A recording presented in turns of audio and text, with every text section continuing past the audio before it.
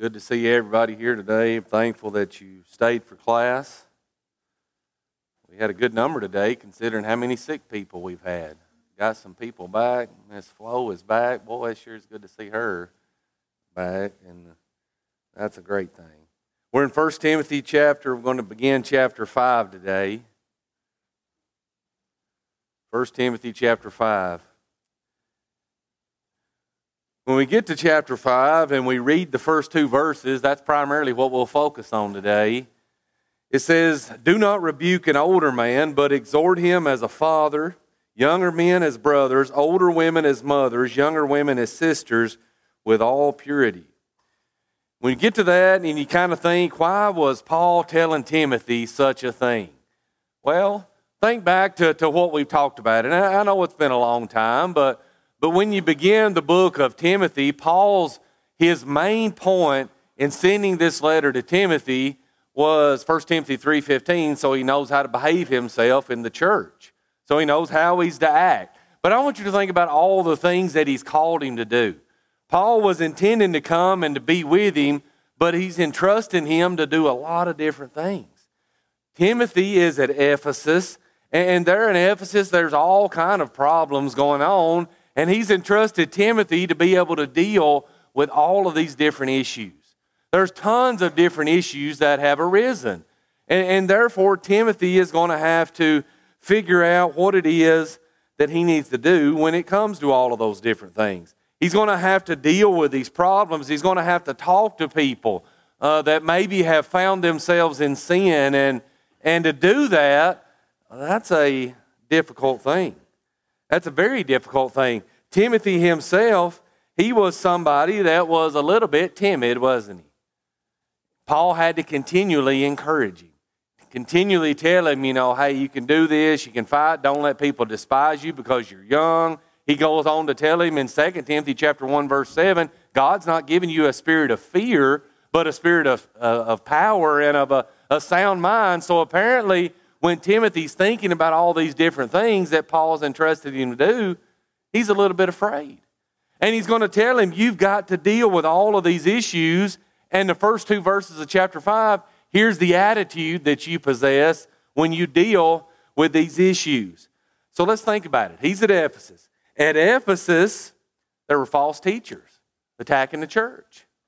Now, if you're a man, not a real seasoned man, we said Timothy's probably in his 30s, and you've got false teachers attacking at every corner, you think you're going to be nervous? Yeah. Yeah, and you're going to have to figure out how it is that you're going to have to handle this. Well, at Ephesus, Paul had told them there in Acts chapter 20, beginning in verse 29, men are going to arise among you, among the eldership, and they're going to do what? They're going to draw people away. They're going to teach things that are false. They're going to, it's going to be like wolves not sparing the flock, all of these things, and it's going to come from amongst the leadership here at Ephesus. Well, here's a young man named Timothy, and Timothy is going to be charged if somebody amongst the eldership arises and starts teaching something contrary to the Bible. He's going to have to talk to him about it. How many of you want to do that? That's some hard things. Well, apparently there were problems with women usurping authority, because in chapter 2 of this letter, beginning in about verse 9, he's going to begin to tell Timothy all of these things. Women, they've got to be silent. They've got to not usurp authority. And he tells him why all of this has happened. Why would he tell him that? Well, apparently there's a problem. And this is a problem that he's going to have to address. So there's going to have to be ladies that he's going to have to talk to. And he's going to have to try to correct and bring back on the straight and narrow. All of these different things. Chapter 4, we just finished. He says people are going to depart from the faith. People are going to quit church. Well, what about this morning's lesson? Man, that was a great lesson.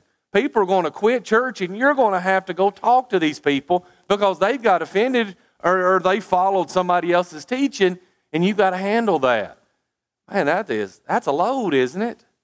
That is a huge load, especially for a man that is a little bit timid, that is a little bit unsure of himself. And just to be honest, how many of us like that?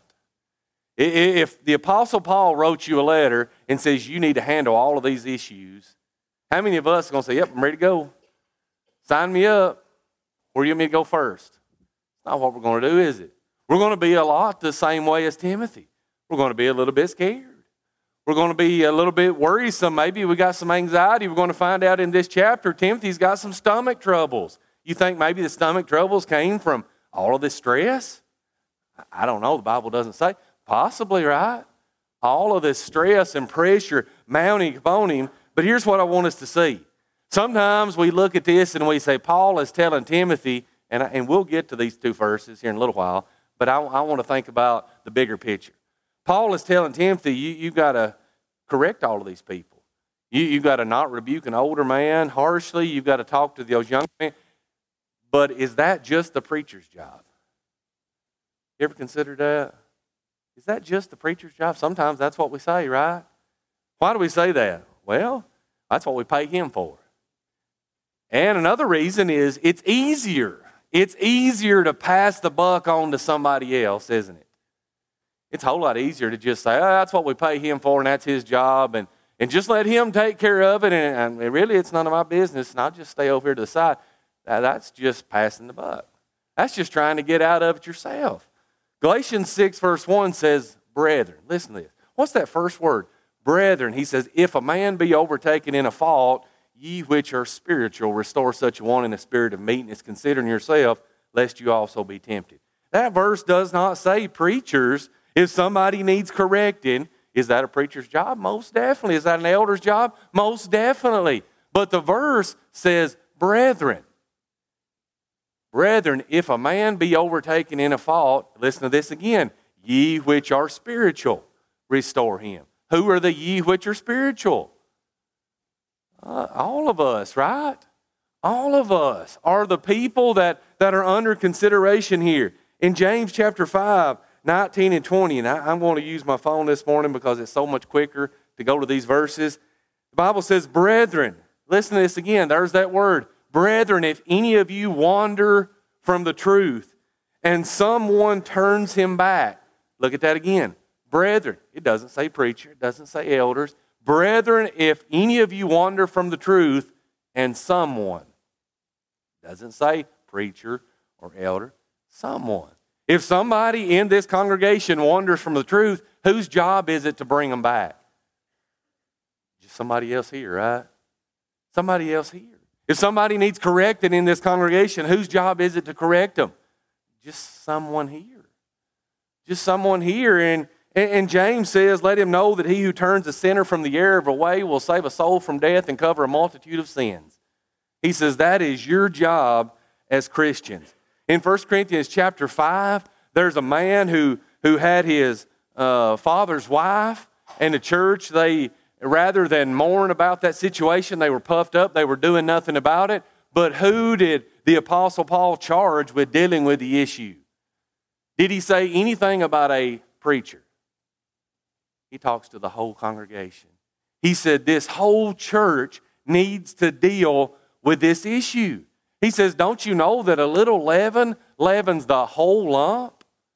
If there are people that are left unchecked, uncorrected, the Apostle Paul says a little leaven leavens the whole lump.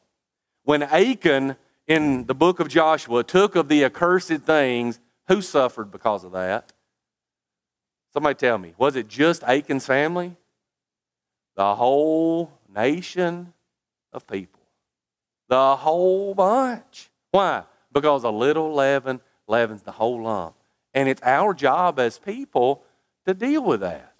It's our job to do things to try to cut that off and not allow it to happen. But here's the deal. How many of us like confrontation? I'll wait for your hands to go up. We don't like confrontation, do we? Nobody. Well, maybe I know a few people I think that do like confrontation, but very, very few. Most of us, we don't like that. We don't want to get up in anybody's business, and we don't want to hurt somebody's feelings, and, we don't want to do all of those things. We don't want to have to ask somebody the hard things. I always hate doing that, and if I have to do that, I've got those butterflies in my stomach and all that, just like anybody else. But here's the thing. I'm not talking to the whole world this morning. I'm talking to Willow Avenue. Do we have issues at Willow Avenue that we need to deal with? Do we have people that need to be talked to? Do we have pews that are empty? And it's not been long since I said this. Do we have pews that are empty this morning that used to be filled? Yeah. What are we doing about it? You say, that's your job. Y'all look at me. That's your job. That's what we pay you for. Okay. I try to do part of that. Well, that's Don's job. That's what we pay him. Well, go back to these verses that we've talked about. It's all of our jobs. It's all of our jobs to work together to try to solve these issues. Man, I've been here 3.5 years, and from the time I've been here, we were almost 500 people on Sunday morning. And now we had 360 this morning. But we've had a large turnover too, hadn't we? We got a lot of new people. We got a lot of people that are not here anymore that used to be here. Where are all the people? Do you know? Do you know who's left in the last 3 months? Who's left in the last month? Do we know? Is that a fair question? How many times have you heard the story? Somebody left and maybe finally somebody talks to them and they say, you realize not one person's reached out to me? Not one person has asked where I've been. I've had people tell me that several times. You reach out, hey man, we've been missing you. What can we do? What's going on? You're the first person that said anything. That should never be said of a congregation this size. You realize when Cain and Abel were there, and Cain had killed Abel, I've told you guys this before, and God asked Cain, where's your brother? Cain was a smart aleck with God. I don't know how any other way to put it. He says, am I my brother's keeper? Do we have that attitude sometimes? If I ask you, what about the people that used to sit around you and they're not here anymore, where they're at? Are you going to, in essence, say the same thing? Well, am I my brother's keeper? Is that my job to do? I'm going to tell you this morning, yes. Yes, that's your job to do. And that's my job to do. So get to doing it. And that's what this class is about. And we may not finish, and that's okay. But what's the reason? What's the hindrances that keep us from doing those things? Number one reason that we don't do those things is fear. Is fear. Proverbs chapter 29, verse 25, the Bible says, the fear of man brings a snare, but whoever trusts in the Lord shall be safe. The fear of man brings a snare. If you're afraid of a man and a man is going to get upset at you, offended at you, or whatever, God says it simply just brings a snare, a trap. That's all it does. It's going to hurt you. Ezekiel says if we don't warn people, what happens? God says, I'll require their blood at your hand. But if you warn them, they don't listen, that's on them. But the point is, we've got to warn them. But we are afraid to warn them. We are afraid of rejection. We are afraid of hurt feelings. We're afraid of, and most of the time we dream it up in our minds, don't we? You ever do that? You think, man, if I ask them about this, they're going to say this, and this. And sometimes you ask them and they say, well, I appreciate you checking on me. I appreciate it. And sometimes our greatest fears turns out to be absolutely nothing at all. So you see, fear always stands in our way. But we've got to understand and realize we've got to learn to fear God more than we fear other men. Do we get that? We have got to learn to fear God more than we fear other men. And until we do that, we're not going to get this thing. We're not going to get it, and we're not going to do better at it. We've got to fear God more. What about laziness? I don't know any other way to put it than just be blunt. Sometimes are we just lazy? I'll raise my hand. Sometimes I am because, you just think, again, let somebody else do that. I don't really have time. I'm busy. I'm tired when I get home from work. And, maybe we're just apathetic. And ultimately we just, it's just not any of my business. And I really don't, I just don't want to nose into it. And if you were going down the road somewhere and you saw me on a boat and you knew 100 yards down the river there was a 100-foot waterfall, and I had my back turned and I was just eating me a sandwich or something. I don't know. What would you do? That's none of my business. Just let him go, right? You probably would if it's me. If it's somebody you liked, what would you do? You'd turn that car around, wouldn't you? You'd go back. You'd be blowing the horn. You'd be trying to get their attention. You'd be calling on the phone. What if you come by and you saw somebody's house was on fire and there was smoke coming out the upstairs window? Would you say, it's none of my business? It's none of my business, and I just want to stay out of it. Of course you wouldn't do that. If you saw one of these little children running out here toward Willow Avenue, what are you going to say? That's not my child. It's really not my business. Again, we understand all that, don't we? That's easy.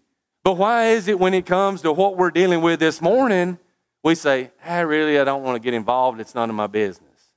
If there's danger involved and you can keep somebody out of danger, well, what is that? That's good, right? James, what did James say in James chapter 5? If we pull people out of the fire, we save them. We can save somebody from losing their soul simply by maybe sending a text. You realize, you say, no, a text can't have that much impact on somebody's life. Yeah, it can. A text at the right time can have that much impact on somebody's life. Because people are always going through difficult situations, issues, whatever it may be, and it's our job to not be, number one, fearful, number two, not be lazy and apathetic, number three, sometimes it's a misuse of Matthew chapter 7, verse 1. I can't say something to somebody. I can't judge them. I can't judge them. How many people you think take that verse and they twist it, and a lot of times I think they do it to get out of doing anything, honestly. I can't judge them. Well, that brings me to the fourth one. Relativism. What about people that, have this whole idea of today of maybe what they're doing is right to them?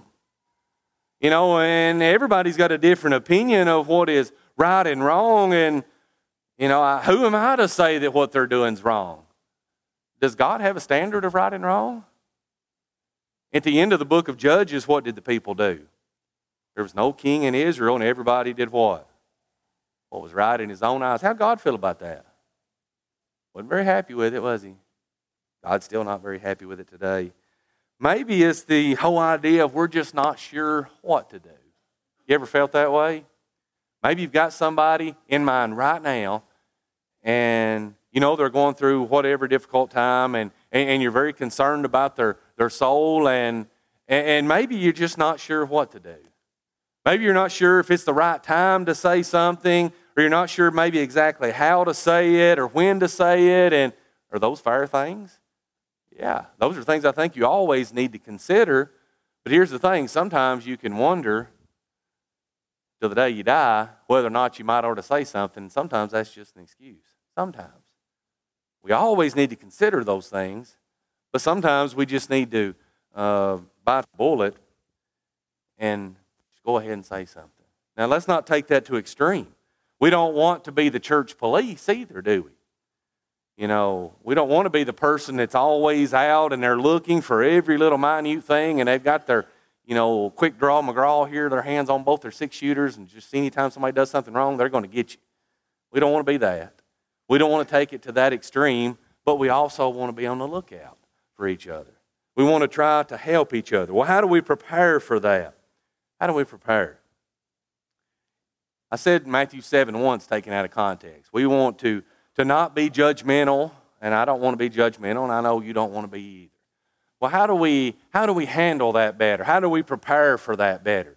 Well, in that same passage of Scripture, he goes on to talk about its standards that we set, and he talks about having a plank in our own eye, doesn't he? If you want to prepare to maybe try to help other people to correct things in their life and really truly help them out, first you need to see the planks in your own eye.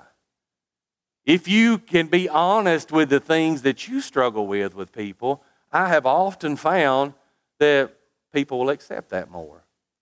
People will always accept that more. When I stand up and preach any kind of lesson and I come down hard on anything, I always try to say the same thing. Hey, this is hard for me too. I don't have it figured out. I'm not a master of anything. And so if we're going to prepare to maybe try to do a better job at reaching out, we need to see the plank in our own eye. And Jesus says if we'll see the plank in our own eye and we'll understand that and we'll strive to remove that, we can more easily help our brother get the speck that's in his own eye. So we've got to always see ourselves first. You realize salvation, and we talked about this last week, it always begins with us. We can't help other people to become a Christian. We can't help them to be a faithful Christian unless we first focus on ourselves. And I'm not saying be selfish, but people's going to know whether or not you're real or not. So you've got to always do that. Number two, if you're going to prepare for this correction, you've always got to get both sides of the story.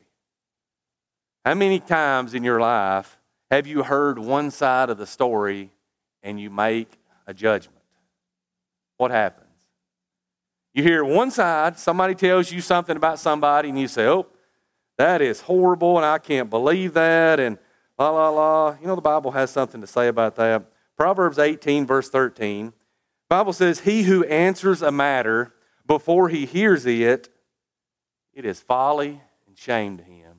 If you make your whole assumption, your whole basis of what you're going to believe on an issue that is arising before you hear the whole matter, well, it's folly and it's shame. The Bible says, verse 17 in Proverbs 18, the first one to plead his cause seems right. Isn't that natural? You hear one side of the story. Man, that seems right. Well, until his neighbor comes and examines him. You hear the other side, sometimes you change your opinion. So if we're going to prepare to take care of this, we've got to hear the both sides of the story. We've got to be wise. We've got to be wise. How do we gain wisdom? James chapter 1, verse 5, we pray for it. And God gives wisdom to all liberally. We've got to always approach it with wisdom. Proverbs chapter 15, verse 22, the Bible says, without counsel, plans go awry, but in the multitude of counselors, they are established. Be wise. Be wise. If there's an issue that comes up here and maybe you know somebody that's got themselves in a bad situation, maybe the wisest thing to do would be to sit down and decide who needs to talk to this person. Could it be that the wrong person could say something? Yeah. And we need to realize that. Maybe you're not the person to say something, and don't always use that as a scapegoat to get out of it, but be wise. Maybe, if it's a lady, maybe it's better if my wife asks and talks to her, maybe rather than me. Maybe whatever, but again, use wisdom. And finally, the right motives. The right motives in this is everything. Because if you're going to face this and try to help correct people in the wrong spirit, with the wrong motive, it's not going to work. Jesus says the two greatest commands are, number one, love God, number two, love your neighbor. If those aren't your motives, you're doing it for the wrong reason. If your motives is to try to get somebody in trouble, to try to just pick a fight, to just try to gossip or stir up drama, whatever it might be, and it's not because you love God and you love your neighbor, you got the wrong motives, and you're going to mess up. Well, how do we perform it? We've got just a few minutes.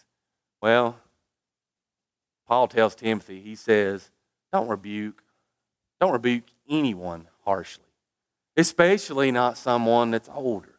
Show some respect. Listen, you can come up and you can tell me about anything you want to if you'll say it in the right way. If you'll be kind to me and you'll be humble, and you'll be patient and respectful, you can say whatever you want to. It may hurt my feelings. I may not like what you've got to say, but if you say it in the right way, I promise you I'll listen to it and I'll receive it. But if you come up and you tell me I'm a sorry, no good, low down, good for nothing, and I'm probably not going to like it very good, am I? That's exactly what he's talking about. Don't do that. Don't do that. Don't do that to an older man. Don't do that to younger men. You treat people like they're your family. Well, sometimes that would backfire on us. Sometimes we treat our family worse than anybody, right? But in all seriousness, he says, treat them out of love and respect. Treat them because you truly want the very best for them. I mean, we may fight with our families, but ultimately, we want our families, we want them to go to heaven, don't we? We want them to go to heaven more than anything else. So, and our motives are pure and right, even though we may fuss and fight, we need to do the same with each other. We need to do the same. He talks about women and older women, you treat them like you would your mama. Don't talk to her like you would talk to a dog. Talk to her like you would your mother that you love and respect. Younger women, he says, treat them again with respect and honor. He says, especially when it comes to women, do this with purity. Do this with purity. If you're a man and you're going to approach a woman with a problem, he says do it with the right motives and make sure there's none of that funny business behind it. There's too much of that going on in the world. He says don't do that. I wrote down some words. If you're going to perform this, be kind, patient, loving, encouraging, respectful, humble, be direct and open, and be persistent.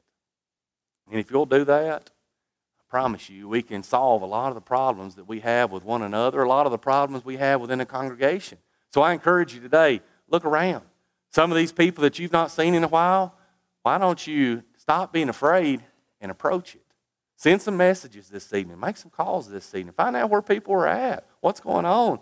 And you might be surprised at how much good you can do. I appreciate your attention.